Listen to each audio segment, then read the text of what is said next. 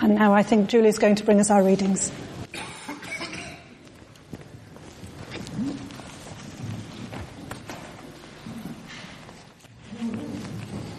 Bible reading is from Exodus chapter 2, starting at verse 23 and going into chapter 3, verse 12. It's on page 53 of the Pew Bibles.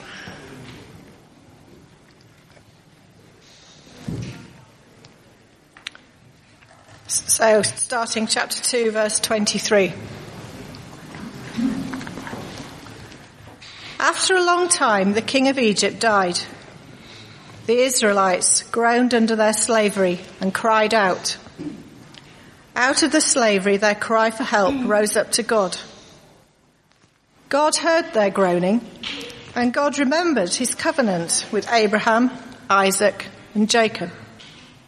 God looked upon the Israelites, and God took notice of them. Moses was keeping the flock of his father-in-law Jethro, the priest of Midian. He led his flock beyond the wilderness and came to Horeb, the mountain of God.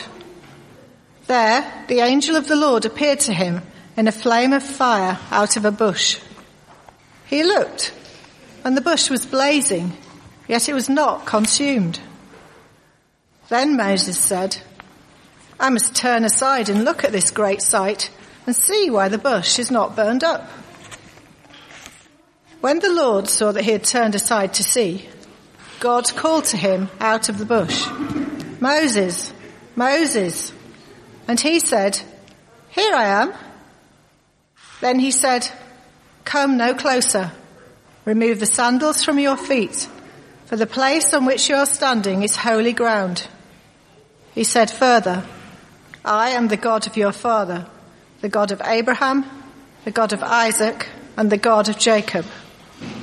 And Moses hid his face, for he was afraid to look at God. Then the Lord said, I have observed the misery of my people who are in Egypt. I have heard their cry on account of their taskmasters. Indeed, I know their sufferings, and I have come down to deliver them from the Egyptians, and to bring them up out of that land to a good and broad land, a land flowing with milk and honey, to the country of the Canaanites, the Hittites, the Amorites, the Perizzites, the Hivites, and the Jebusites. The cry of the Israelites has now come to me. I have also seen how the Egyptians oppress them. So come, I will send you to Pharaoh to bring my people, the Israelites, out of Egypt. But Moses said to God, Who am I that I should go to Pharaoh and bring the Israelites out of Egypt? He said, I will be with you, and this shall be the sign for you that it is I who sent you. When you have brought the people out of Egypt, you shall worship God on this mountain. And the gospel reading is from John chapter 8, starting at verse 31. It's on page 108 of the New Testament.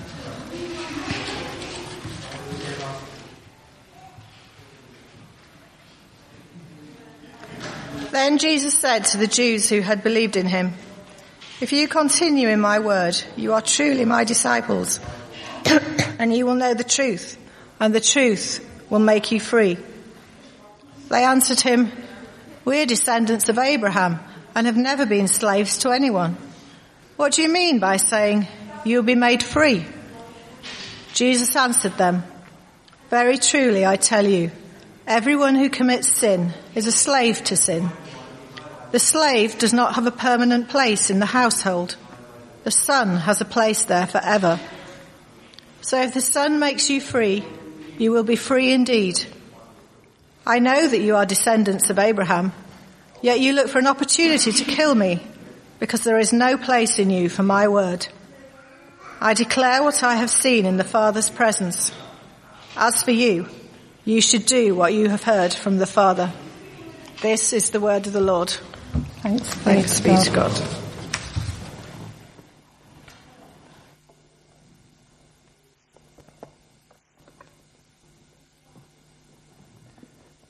Well, good morning. As we begin, I want us to turn back to page 13 in the Old Testament part of the Bibles. We're going to start there in a moment. Before we start, you should have one of these when you came in. You should have one of them. If you haven't, there's one on the table. Also, for those of you who maybe aren't coming along on a Tuesday night, we are following this book, which I think is a brilliant book. And basically, if you want to get one of these copies, because you're not here on a Sunday, on a Tuesday night, but you want to kind of keep along with what's going on as we're going through this Sunday series, then there's some books on the table there, and they cost £5. So if you want to take one of them, just leave the money there, and Julie will pick it up, hopefully at the end of the service, because I'll be at St. George's by then. And then the final thing is, if you want one of these, you can't necessarily see it from there, but you're trying to think, right, how does the Bible all fit together in terms of this timeline model that we're looking at? Where do the books sit in it? There's this very helpful diagram that is in this book, but if you don't want to pay £5 for the book, then I've photocopied some, and they're on the table as well, and you might find that helpful as we're going through this series. Shall we pray?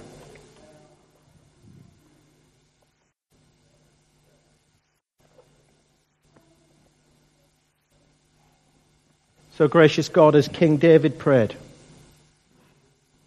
show us your paths and teach us your ways. For you are God, our Saviour, and our hope is in you all day long. In Jesus' name we pray. Amen. So we're looking on Sunday mornings from September through to November at, if you like, the big story of the Bible, and we're looking at one way in which that can be expressed, if you like, through the front page of the handout in that timeline model. And we're trying to put it together to try to understand what the Bible means. And last week we began by looking at the big story of the Bible from the book of Genesis, and how that introduces us to two central themes that run right the way throughout the Bible. The first is the story of creation, where we looked at how it answers the big questions in life. Why am I here? Why is there good and evil? Who is God? Who am I? And if you want more on that, then last week's message is up online. The second key theme that it introduces is this unifying theme that runs all the way throughout both the Old Testament and the New Testament. It's the theme of covenant. This idea where God makes, or the more precise idea is of God cutting a covenant between him and his people. It can be summed up more simply in these words: I will be your God and you will be my people. And you'll find that if you were to read the Old Testament and the New Testament, right the way through to Revelation 21, you'll find it there. I will be your God and you will be my people. It just simply sums up this commitment that God makes, this agreement that God makes between him and his people, that no matter what, they're to stick together. And we saw last week at the beginning, as we looked last week, we saw how there are 5 covenants, if you like, in the Old Testament. God makes a covenant with Noah last week. We ended up last week with God making the covenant with Abraham that we'll touch on in a moment. And we know also that God made a covenant with Moses through the chapters that we would read this week, and through King David, before the prophets spoke of a new covenant being written. Here's the important point that Christians often forget or can get confused about. They are not 5 separate covenants. It's not like God made a covenant with Noah, and then when he made a covenant with Abraham, he ripped up the one with Noah. What they are the same covenant that is just expressed differently, if you like, as the people of God start to move out, as they move out into a new chapter of their lives. So a new covenant needs to be cut to express how they're to live together. And so we ended up last time looking at this covenant that God makes with Abraham, this childless old man. Yet through this covenant, God promises that he will become a great nation. Yet he's more than 75 years old. He's got no children. And yet if we look on the inside of our handout this morning, we see how God's promise to Abraham comes true. And you can see that through, if you like, the Abraham's family tree. You can see how it all fits together. And I've put below that the biblical references. So you can read all about it if you want through the rest of the book of Genesis. How God's promise to Abraham comes through Isaac, then through Jacob, and of course, most famously, as we know, perhaps through the iconic and epic stories of Joseph.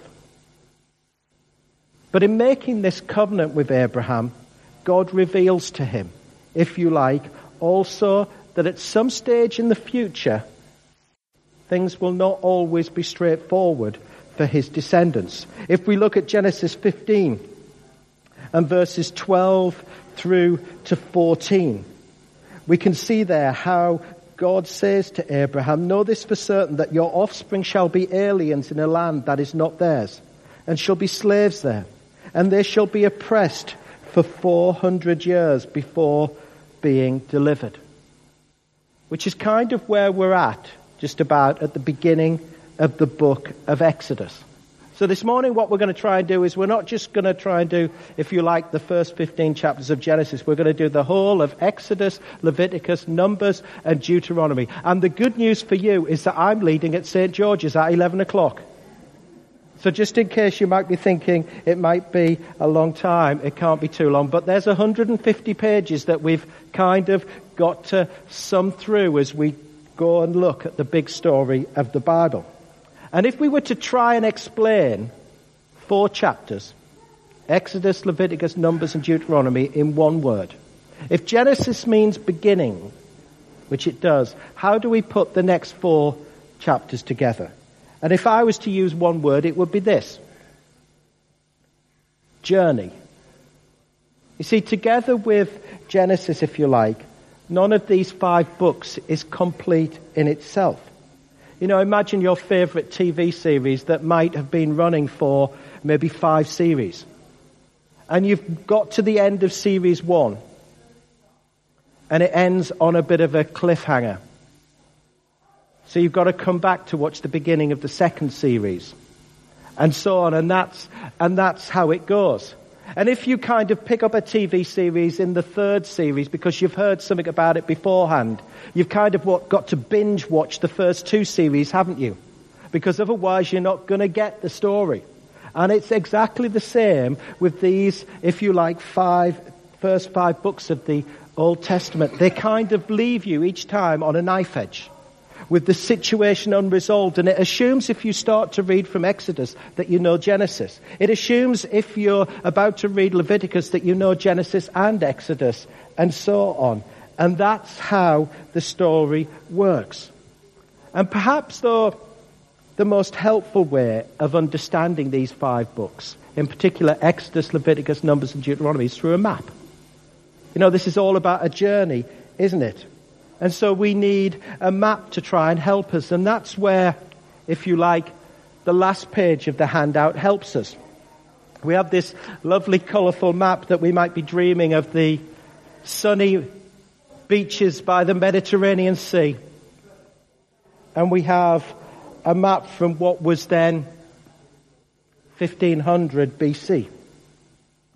And if we look at this journey from Egypt to the Promised Land, what we can see, if you like, through the numbers that I've put on there, is they start off in the Nile Delta and they end up eventually in the Promised Land. But through the numbers you can see how that journey goes.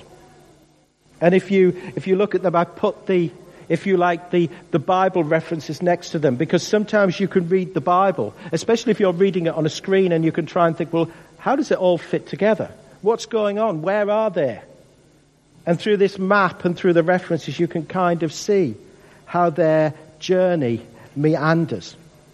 And so in this journey, what we can identify, if you like, is 3 things. We can identify one central character, Moses. This is all about, if you like, one man's quest to lead the people of God from slavery in Egypt to freedom in the Promised Land. It's, though, not just a narrative. Because at key points, they kind of stop. Most crucially, they stop at Mount Sinai, and they're given 3 precious gifts, if you like, that form the very foundation of Judaism. Many of them they still practice today.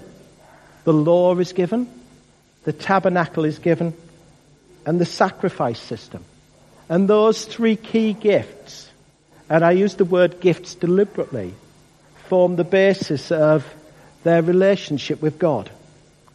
And then there are 2 predominant characteristics that keep coming out as we read these pages over and over again, which are critical to what happened on the journey.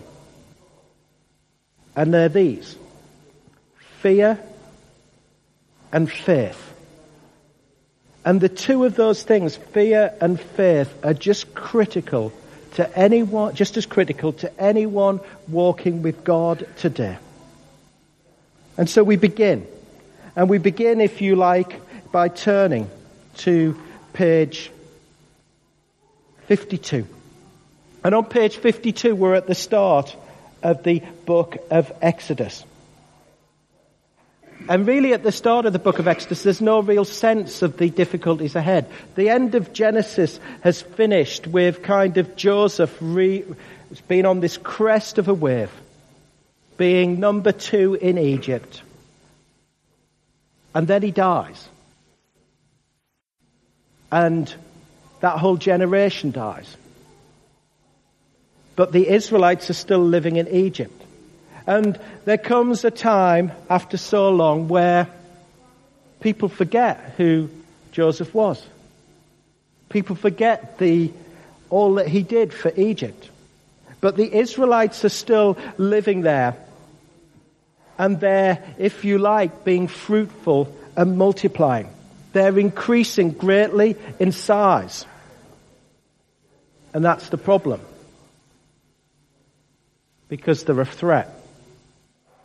They're a threat to the Egyptians by their very size. A story from 1500 BC kind of rings out so true all around places of Europe today. As people leave another land and they want to come and live in another land, and all of a sudden they become bigger and they become a threat. And so, what do?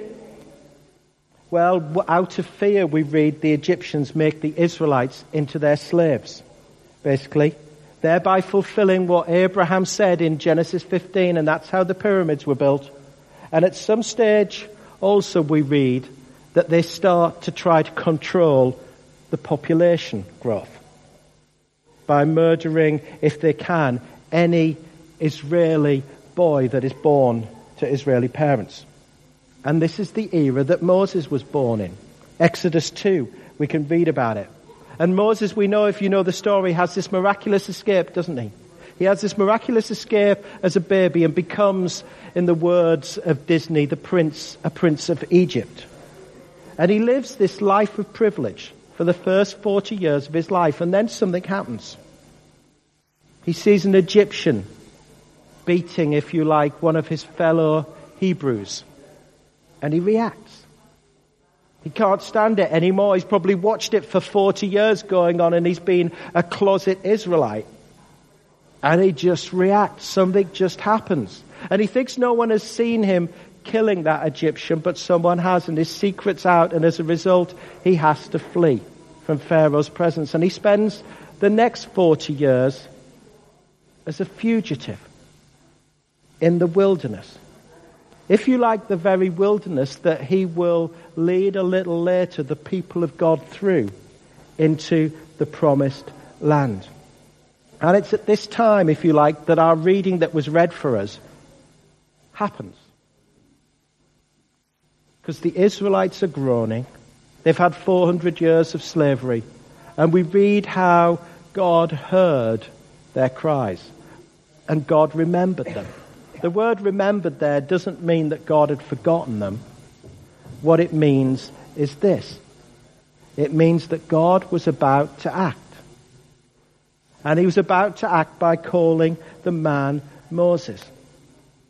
Now a shepherd arriving at Mount Horeb.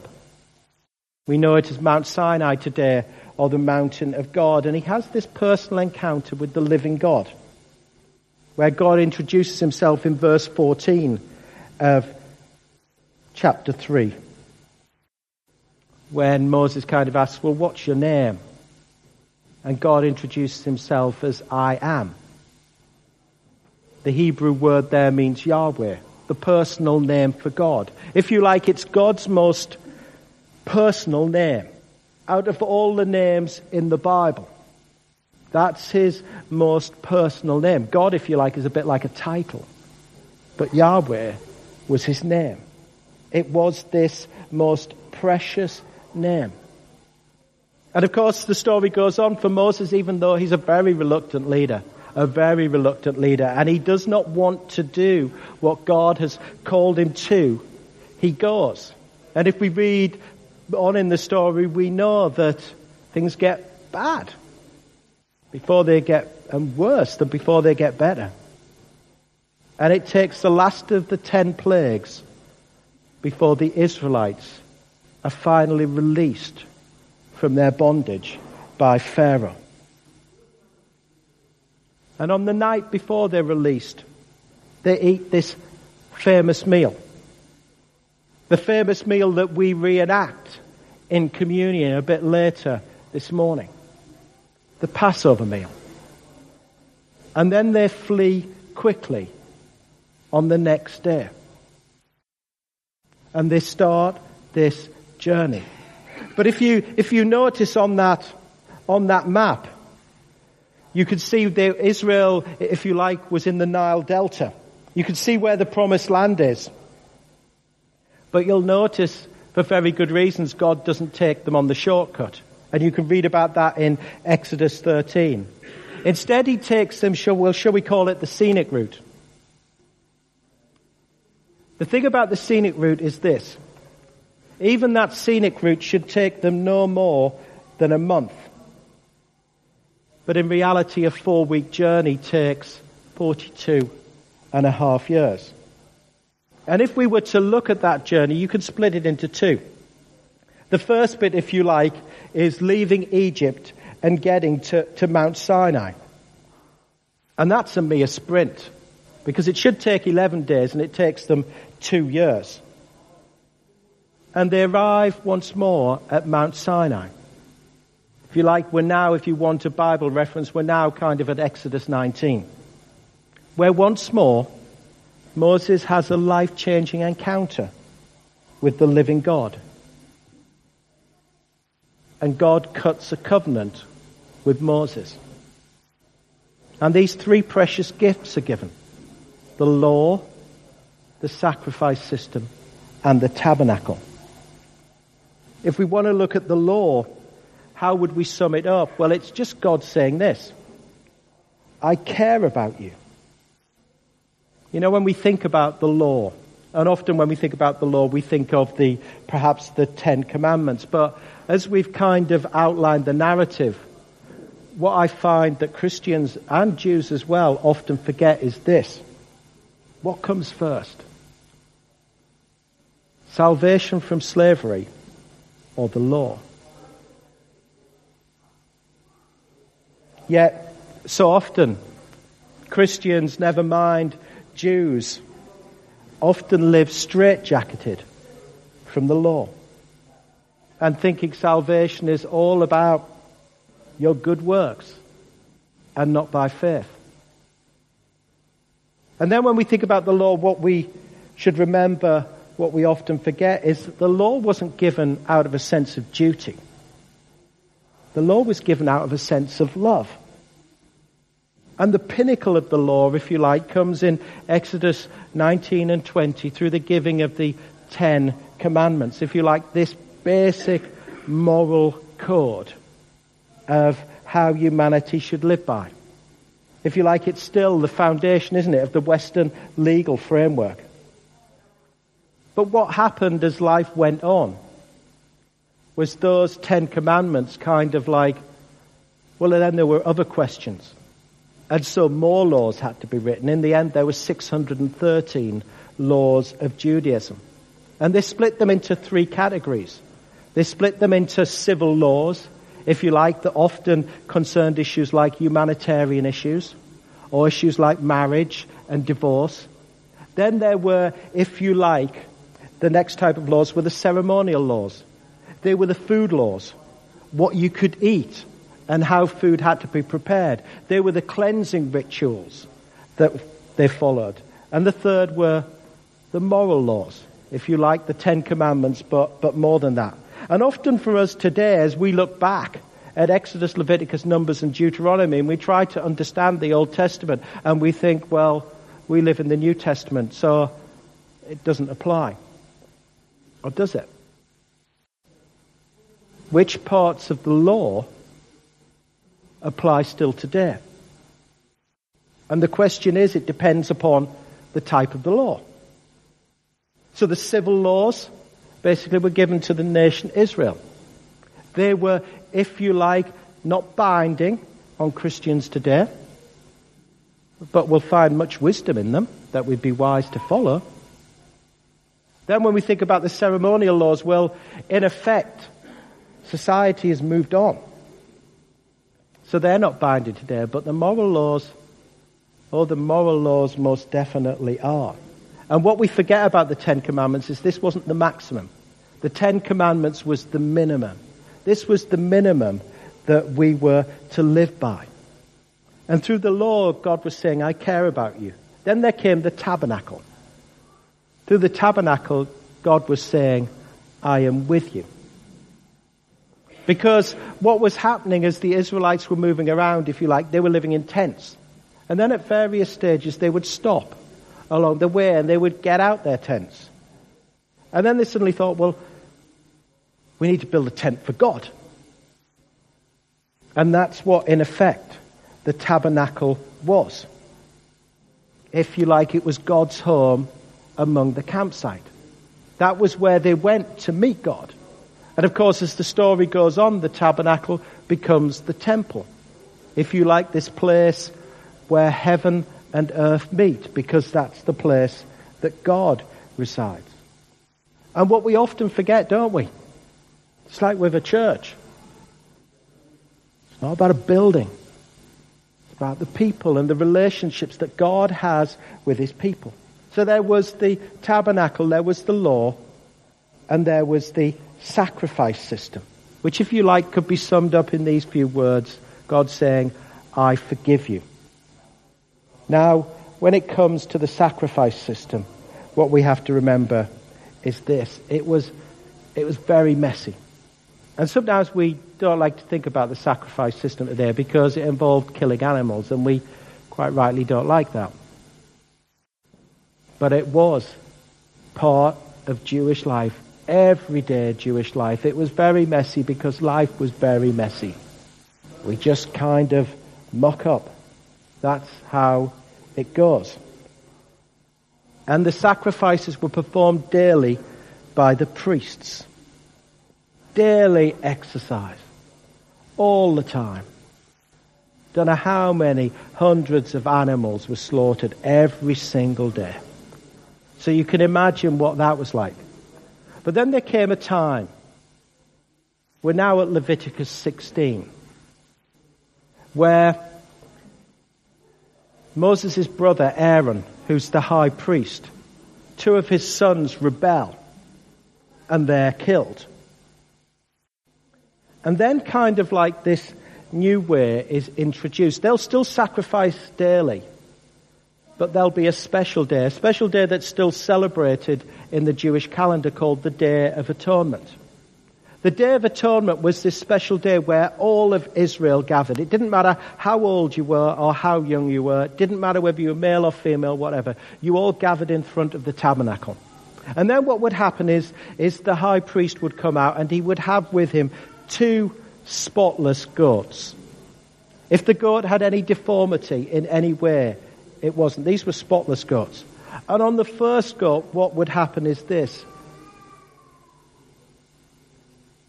The priest would just sacrifice it. And then he'd take the blood, and what he'd do with the blood was this. He'd kind of go in the tabernacle and sprinkle it on all the parts of the tabernacle, and then he would start to sprinkle it on the people, as a sign that what was happening was that this perfect goat, if you like, was covering for all the Israelite sins. Now what we've got to remember is this is 1500 BC. So there's no magic washing powder or no magic sort of like things that's going to take this blood out of your coats. It's not like we've got a whole wardrobe of clothes here. And this blood will kind of stay with you as a reminder. And then what the high priest would do is he'd take the other goat. And what he'd do is he'd put his hands on the other goat. And what he'd be doing is he'd be passing on all of our sins, if you like, and his sins onto the goat. And then what he would do is he would lead the goat to the edge of the camp and then release the goat into the wilderness. The goat probably wouldn't want to go because the other goats just died quicker. But the same thing will happen to this goat out in the wilderness. So he'd kind of push him out. That's where the whole idea of the scapegoat comes from. And these three gifts were foundational to Jewish life. The law, the tabernacle, the sacrifice system. And then the journey moves on. And the journey moves on from Mount Sinai. And it should have taken them 12 days to get from Mount Sinai to the Promised Land. In effect, it takes them 40 years. The reason it takes them so long to get from Mount Sinai to the Promised Land is because exactly the same reason that it takes us often so long to get it. Because of this thing of fear versus faith. And as we travel, are they going to trust in the Lord who's delivered them from slavery just as we travel? Are we going to trust in the Lord that He is going to be faithful? And the reason it took them so long was because over and over again the Israelites kind of go round and round in circles. That's kind of what happens, if you like. They let their fear of the situation each time that they face, they let it shackle them. They let it imprison them. And it kind of chains and binds them up over and over again. You know, we see it almost as soon as they leave Egypt. Almost as soon as they've left Pharaoh's presence, they start to head towards the Red Sea. And Pharaoh suddenly thinks, I've made this great mistake letting all my slaves go. So what does he do? He sends the army after them. So they can see behind them this Egyptian army coming towards them, and all they can see is the Red Sea ahead. Are we going to put our faith in God, or are we going to get scared? And of course they did the latter. That's why you see the significance of the song that we kind of just sang. You split the sea so I could walk right through it. That's the symbolism behind it. And Moses says to them to not be scared, but to have faith. And of course we know the end of that story. But then as they're journeying, if you like, through the wilderness on 3 different occasions, they get scared again. They get scared because they are running out of water. And God provides for them at Marah, at Massa, and at Meribah. On 2 separate occasions, they get scared because they're running out of food. And God provides for them once more. But of course, most famously, we see this whole area of fear entering the situation as they're about to send the scouts out to look and survey the Promised Land. And so they send out 12 spies, 12 of their number. And they come back and they all report, oh yeah, it's as good as you said, but 10 present a message of fear and 2 present a message of faith.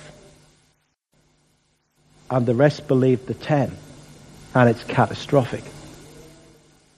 And that's how they spend 40 years just kind of going nowhere. Even though they've had the pillar of the cloud of God's presence and the pillar of the fire leading them. And despite God's faithfulness to them over and over and over again, fear creeps in. And they kind of get stuck in reverse with their faith. You see, fear and faith go together in the Christian life. And faith in God abandons trust in everyone else. It's about laying down our security blankets and saying to the Lord, you're right about everything. Faith in God overcomes fear to believe, because it's always about who we put our faith in. And if we don't take those risks, then we'll always go round and round in circles. And the journey for the Israelites took them 42 and a half years. And it has so many, if you like, parallels to our journey of faith today. You see, in Judaism, and therefore in the Old Testament, there was no one like Moses. Absolutely no one. There was no one more higher than Moses. Not even Abraham, not even King David. Moses is the pinnacle. He was held in the highest esteem. This was the man who saw God face to face and lived. Until the face of God did come. Jesus Christ. Described in the Bible as the new Moses. And if you think about those three gifts that God gave, that's why the New Testament talks of Jesus in so many of those ways. If you think about it just for a minute. On Mount Sinai, God introduces himself as I am. And what does Jesus say? So many times in John's Gospel. I am. I am the way, the truth, and the life. I am the good shepherd. I am the true vine. And so on, and so on, and so on. Remembering those gifts that God gave to us, what do we often say at Christmas in those famous words from John 1 verse 14? We say, and he came among us. The word there is tabernacled, that he tabernacled with us and came among us with his presence. Jesus was saying, I'm the one. I'm God who's come in the present. Jesus brought us the gift of God's presence, which we can know through the Holy Spirit. But through his life, Jesus also brought us the gift of his love. You see, he showed us how to live a life of love when we think about it for a minute. And he took the burden, if you like, of trying to follow and remember 613 laws. And he, just through the yoke of his teaching, he brought them down to 2. To love God with all of your heart and love your neighbor as yourself. And putting the 2 together is highly significant. They go together. He gave us the gift of his love. And through his sacrifice, Jesus brought us the gift of knowing peace and forgiveness with God. That's what we'll remember in a minute as we celebrate communion. As Jesus would do on the night before he died and celebrated that Passover meal. That's why when John the Baptist said of Jesus, here is the Lamb of God who takes away the sin of the world, it was a heavily loaded statement. Because all of them would remember the Day of Atonement. And here is the Lamb of God. Now, if you like, the scapegoat, the Passover lamb who would now take away the sin of the world. All of it. Once and for all. So that we never have to be chained in our fear.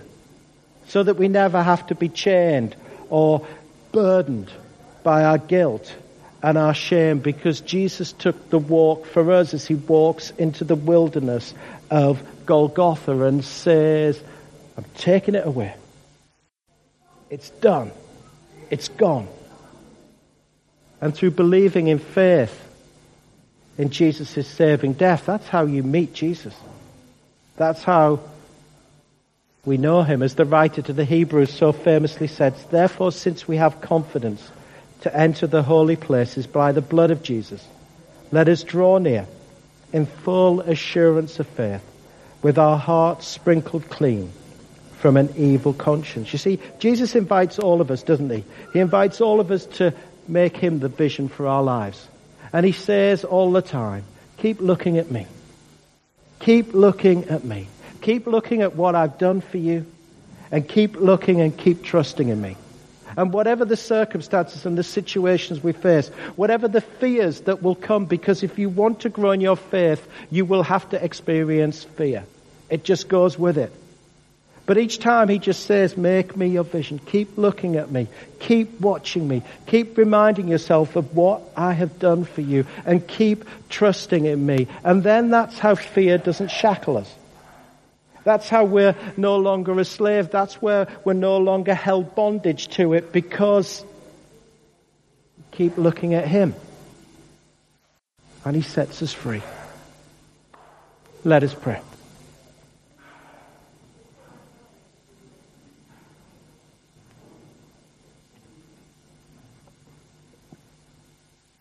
Gracious God, your love is amazing, and we thank you for it. So help us today, Lord, to keep our eyes fixed on you. In Jesus' name we pray. Amen.